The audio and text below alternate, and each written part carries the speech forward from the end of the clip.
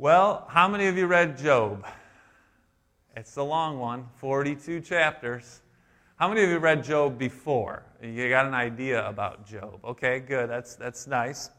I can joke, if you're looking for a job, you'll find one in the Bible after Esther, before Psalms. My humor is very dry and witty. But yeah, you won't really find a job in the Bible, but you'll find a Job, a man named Job. And Job is probably not actually his real name, believe it or not. That name, Job, means hated. It means persecuted. So it's probably a nickname that this man had gotten. So we know him as Job. Job is an interesting book for many reasons, and many of us have read it to be comforted in the time of suffering. In fact, that's the title of the message today, A Season of Suffering, as you'll see why I've titled that. Job probably lived, if you want to get a time frame, the Bible is not set up, the books, chronologically. Job probably lived around the time of the patriarchs, Abraham, Isaac, and Jacob. The reason why scholars believe that is because Job, in there is no mention of Moses, no mention of the book of the law. So probably put him more in maybe one of the first books chronologically of the Bible, if you want to put it in that place. In Job, you have a lot of questions. In fact, more questions in Job than any other book in the Bible, about 330 questions. And I know many of us, when we are suffering, we have questions, don't we, for God? The biggest question always is, why? Why is this happening to me, right? And Job answers that. That's the beauty of Job. Job teaches us why. I tell you a quick little story of someone I know that shared with me after the fact that they had gone through quite a bit of suffering. Growing up, this man had a pretty good life, a good family. He had gone off to serve in the military, in the Marines. Any Marines in the house? All right. And so he served and he finished his time, and then he went and got a job. He got married, and he had a pretty good life going. Then, kind of like Job, some disaster struck. Seemed to be all at once. It kind of started with the divorce, and then it hit that he lost his job, and then he needed to find a different place to live, but his identity was stolen, and so his credit was shot, and now he was living in his car in the dead of winter, trying to stay warm, and so he was really at the bottom of the barrel. He had hit rock bottom, and the only thing that comforted him, as he shared this with me years later, was Job. Job had taught him not why he was going through this, but what he could learn from it. And ultimately what he learned is that God had a plan. God had a plan for him, and there was a purpose for his suffering. If you're a new Christian, let me tell you, and you read the first 2 chapters of Job, your mind will be blown. Am I right? I mean, what you see in the first 2 chapters of Job is just like, what is going on? This is crazy. Here's a man who basically had everything going for him, and then it's all taken away. And then you find out why it's all taken away. There's this conversation between God and the devil, Satan. And God allows Satan. In fact, he points out to Satan, have you considered Job? That's scary, right? I mean, that is really scary, but very thought-provoking. That's just the first 2 chapters. Chapters 3 through 37, the bulk of the book, is Job's conversation with his so-called friends, right? And the mental agony that he's going through, and his comforting friends. You know why I'm doing air quotes there, okay? In a little bit. The final chapters of Job is the restoration. And Job is restored from God. I wondered as I was reading the book, I'm sure you had your own questions, but I wondered as I was reading the book, how long did Job suffer? We don't get a time frame. Was it weeks? Was it months? Was it years? I wondered that. How long did he suffer? So I call it a season. Because we all will have seasons of suffering, won't we? You've been through a season of suffering.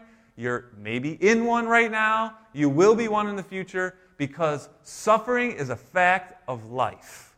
Is it not? The question is better than any other question. Not why, but what's your response? What's going to be your response to God in your suffering? My hope is that Job will speak to you today, that the Holy Spirit will speak through me, and you will hear and understand how you can respond, how you can worship God in the midst of suffering. If you don't hear anything at all, I pray that you hear that this morning, that you can worship God even in the midst of suffering. And you can say what Job said, the most important verse in the whole book of Job, Job 23:10. He said, "But he knows the way that I take. When he has tried me, I shall come forth as gold." I love that verse. That's the most important verse that you need to hear. Let's pray. God, let this message really sink into our hearts. Father, as we encounter suffering people, as we encounter suffering ourselves, Lord, let this message give us hope and be a blessing to us. Father, give us ears to hear today.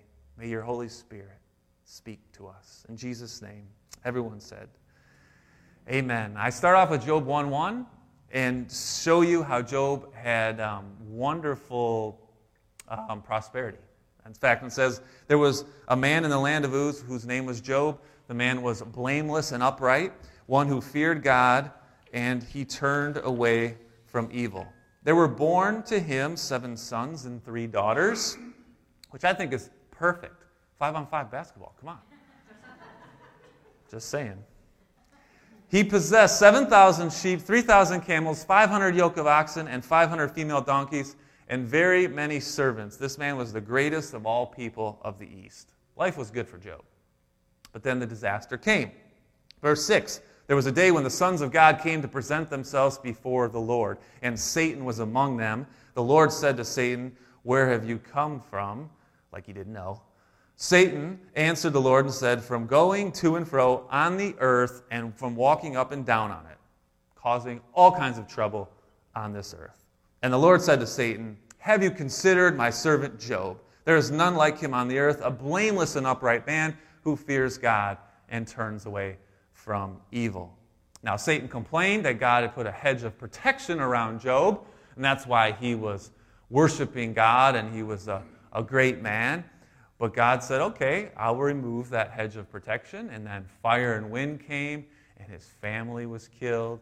All of his property was taken away, all gone. What's Job's response? Job 1, verse 21. He said, "Naked I came from my mother's womb, naked I shall return. The Lord gave, and the Lord has taken away. Blessed be the name of the Lord." Man, that sounds familiar. Did we not sing about that this morning? Did we?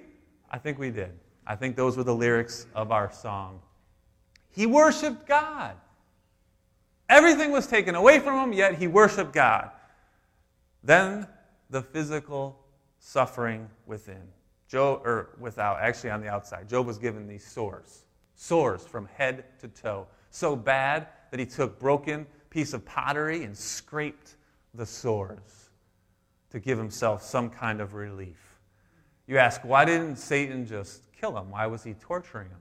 Because the answer is, and you know it if you read it, God wouldn't allow him to take his life. This is very important, I think, because you need to understand that even though Satan has the ability to roam and cause trouble, Satan is on a leash. God has him on a leash. He cannot do whatever he wants to do. God controls what he can do. Always remember that. Job's wife responds And generally, you ladies are very comforting in your responses. But his wife said, do not hold fast to your integrity. Curse God and die. But he said to his lovely, beautiful wife, you speak as one of the foolish women would speak. Shall we receive good from God, and shall we not receive evil? In all this, Job did not sin with his lips. Job worshiped God while he suffered. That was his response. What's your response when you go through some physical suffering? We've all been there, right? We've all had our moments, and maybe we're in it right now. Most people complain. Oh, why me? Oh, man, this sucks. I don't like this, right? We don't like it. We think maybe, we should avoid it because we're a Christian and we go to church. Do you pout or do you praise? Do you whine or do you worship? That's the question. It's important, I think, in order for you to get to the point where you can praise God and worship God, is that you have this biblical worldview of what's going on. There's spiritual warfare in the world. It's real. It's happening. We need to be aware of that. We need to understand that. It helps us pray. It helps us worship when we have God's knowledge, God's wisdom. James says if you lack wisdom, ask God. He'll give it to you. And we need that wisdom. Paul and Silas were missionaries, starting churches. And when they were sharing the gospel on a mission trip, the enemy attacked.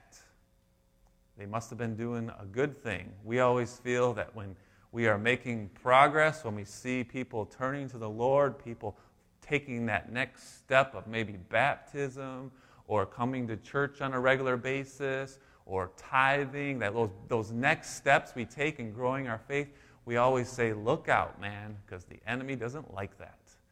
And the enemy didn't like it when Paul and Silas were sharing the gospel. It says in Acts chapter 16, verses 22 through 25, the crowd attacked them. The magistrates tore their garments and gave orders to beat them with rods. And when they inflicted them with many blows, they threw them into prison, ordering the jailer to keep them safely. Having received this order, he put them in the inner prison, keep it right there, and he fastened their feet in the stocks. Now, how do you think they responded to all of that? What was their response? Did they complain? Oh, come on, God, man, we're doing this for you. We're traveling all over. We're going without food, and it's miserable, and we're serving you, and we're preaching the gospel, and now look at you. We just got beat, and we're in jail, and we're probably going to be killed. What do you think they did? Verse 25 tells us, about midnight, Paul and Silas were praying and singing hymns to God, and the prisoners were listening to them. They were still witnessing. Yeah, we're suffering, but we're praising God for their suffering. Through suffering, you will experience the power of His resurrection. Through suffering, you will grow in your faith. You will trust God more when you make it through it. Amen? There's the mental suffering. Job had friends.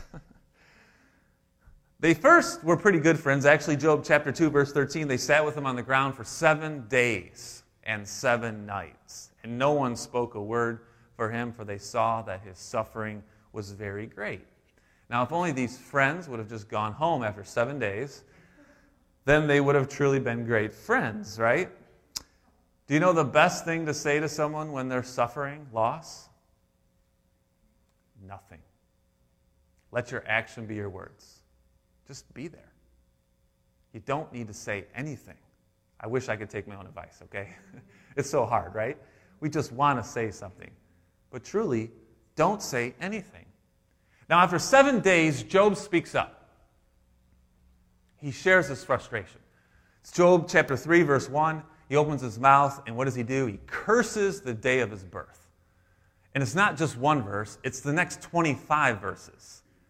Like he is cursing the day of his birth. Why was I ever born? This is horrible.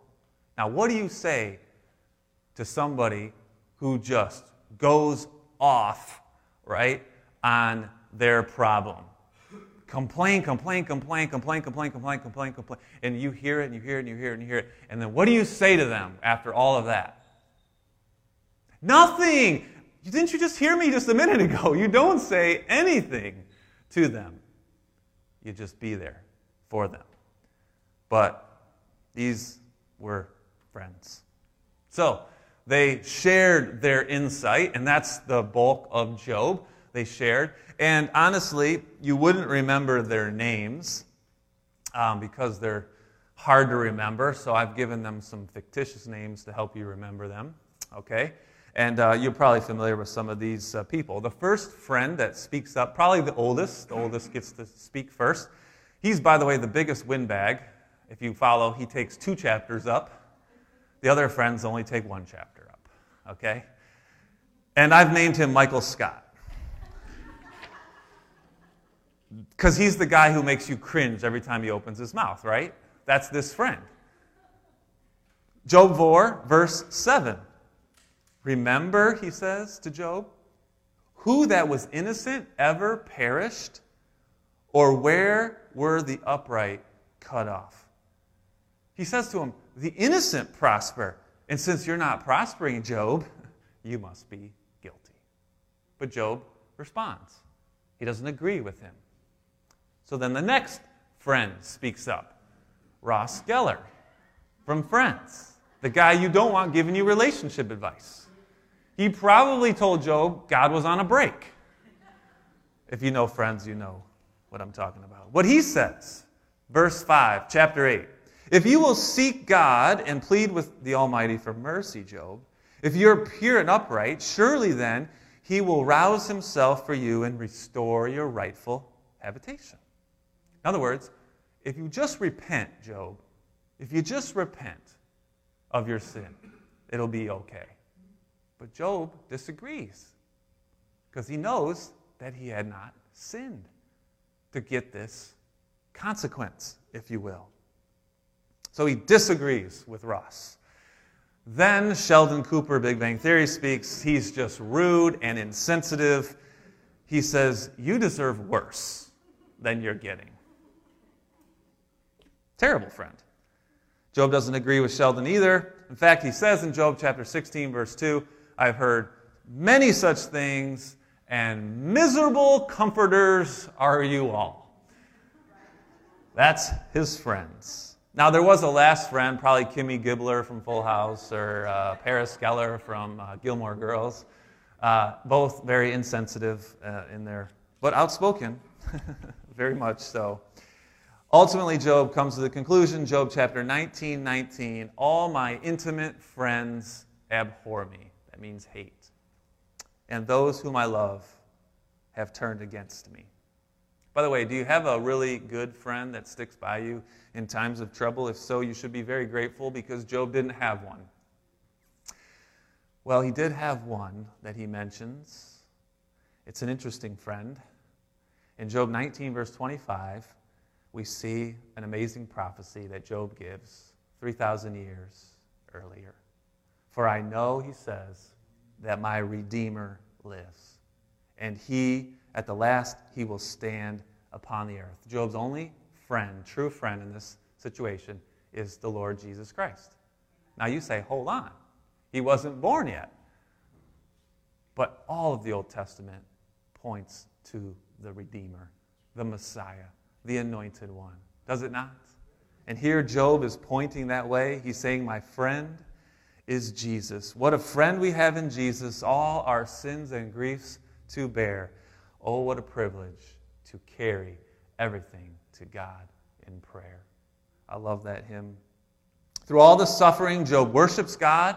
He discovers that even when he's at rock bottom, Jesus is the rock supporting him, holding him up. Mother Teresa said, you will never know if Jesus is enough until Jesus is all you have. Job didn't understand why he was suffering. You may not understand either, but God has a plan. And when you worship God, you will see that plan. And I pray you will say what Job said, but he knows the way that I take. And when he has tried me, I shall come forth as gold. You know, Job probably witnessed the guy whose job was to purify gold. You take the unrefined gold, you put it into what? Fire. Fire. You put it into a pot and it's in the fire, and the fire melts that gold so hot that it separates the impurities from the pure gold. And that's why Job said that I shall come forth as gold, because he knew that this fire, this suffering was for his good. I pray when you respond to your suffering that you rejoice like Paul and Silas and praise God with singing hymns. I pray that you believe you will come forth as gold. In the end, restoration is always sweet. It's comforting to know that Job was restored, wasn't he? Absolutely. Job 38:4, though, before he's restored, Job is, he gets hit upside the head with a 2x4 by God, we'll say. You know when that happens in your life, right? Job 38:4, where were you, Job, when I laid the foundation of the earth, God says? Tell me if you have that understanding. Boy. Right? The best part is Job's friends get a tongue lashing, and they actually have to bring their sacrifice to Job, so Job will pray for them. God is in control. Job finally says, 42:2, I know you can do all things, God. No purpose of yours can be thwarted. Job knew that God was in control. I hope you know that this morning. I hope you know that whatever you're going through in life, God has got you covered. Satan is on his leash, and you will come forth as gold. Job was blessed with twice the property, by the way, in the end. Same amount of children. And I think what's really interesting to me, when you really dive into Scripture and you look at names and you meditate and you think on stuff, you chew on stuff a little bit. You know, in Scripture, most of the time, the only names that are mentioned are male names, especially when it comes to genealogy and so on and so forth. But here, Job, he has 10 more children, and the only 3 names that are mentioned are the girls' names. And I looked up the name of the firstborn daughter, and I think it's significant. First of all, it says in Job 42:15, in all the land there were no women so beautiful as Job's daughters, and their father gave them inheritance among their brothers. But what I find significant is the name of his firstborn daughter, because I think it was given to her as a way of him dealing with how he was going to go through life. I was on the phone yesterday with a good friend of mine who has lost his wife. He's a widow, and it's hard for him. Every day is hard for him. I said, how's it going? How you doing? And you know what he said to me? He said, day by day. And I said, it's funny that you say that, because there's a woman in the Bible whose name was day by day, and it was Job's first daughter. You're familiar with it. It says, he called the name of the first daughter Jemima, not Aunt Jemima, all right? Not the syrup bottle, not that whole controversy, all right? Jemima means day by day. How did Job handle his life after all of that? Day by day. When Job suffered again, what did he say? Day by day. Every time he looked at his daughter, day by day. What are you going to do when you're suffering? How are you going to handle it? Day by day. And you will come forth as gold. I share with you one final story to set up the final song that we're going to sing. Horatio Spafford, spelled S-P. Don't want to confuse you. I know there's many Matthew Stafford fans in this town. But this is Horatio Spafford. He was born in the 1820s. In 1870, him and his wife, Anna, were very well-known Christians in Chicago. And Dwight L. Moody, the world-famous evangelist, was one of their friends. They were very well-known people. They were blessed with great wealth. Horatio was a lawyer, and he had many properties. They had 5 beautiful children.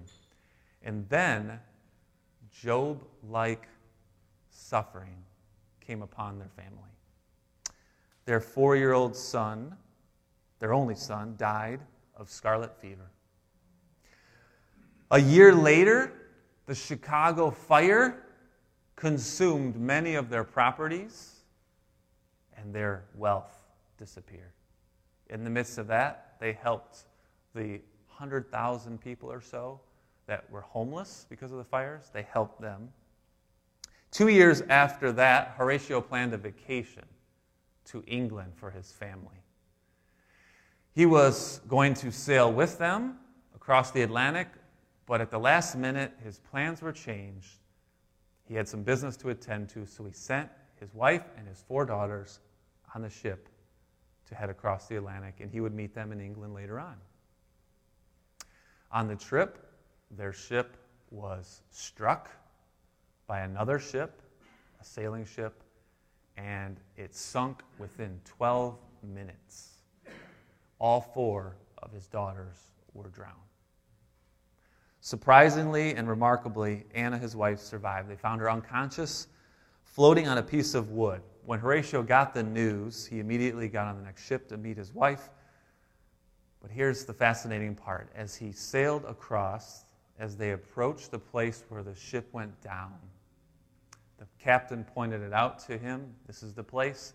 And it's believed that at that time, Horatio went into his cabin and penned the words to the famous hymn, "It is well with my soul.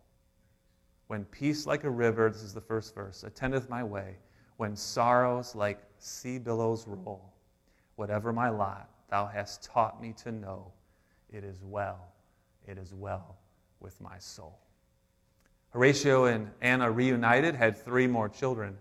But in 1880, their son of the 3 children died at age 4. They did move to Jerusalem with other like-minded Christians to help those in need. He died of malaria 7 years later, but his wife continued to serve for 35 more years. In the midst of their suffering, time and time again, they sang that song, it is well with my soul." Is it well with yours today? Put your trust in the Lord Jesus Christ. He is your Redeemer. I'm going to pray, and our team is going to come up and sing a song for us. Lord Jesus, I thank you for Job. I thank you that he teaches us how to respond to our suffering. Father, it's not easy, and I can preach every Sunday that this is how we should respond. It doesn't mean that's the way we're going to respond. But I pray, Father, that in the midst of all the things that are going on in our life, all the suffering, everything that's happening, Father, I pray that we would remember this message, that your Holy Spirit would continue to teach us as we go along in life, that when we do find ourselves physically suffering, mentally suffering, we can find comfort knowing that you have a plan and that we can come forth as gold. In Jesus' name I pray. Amen.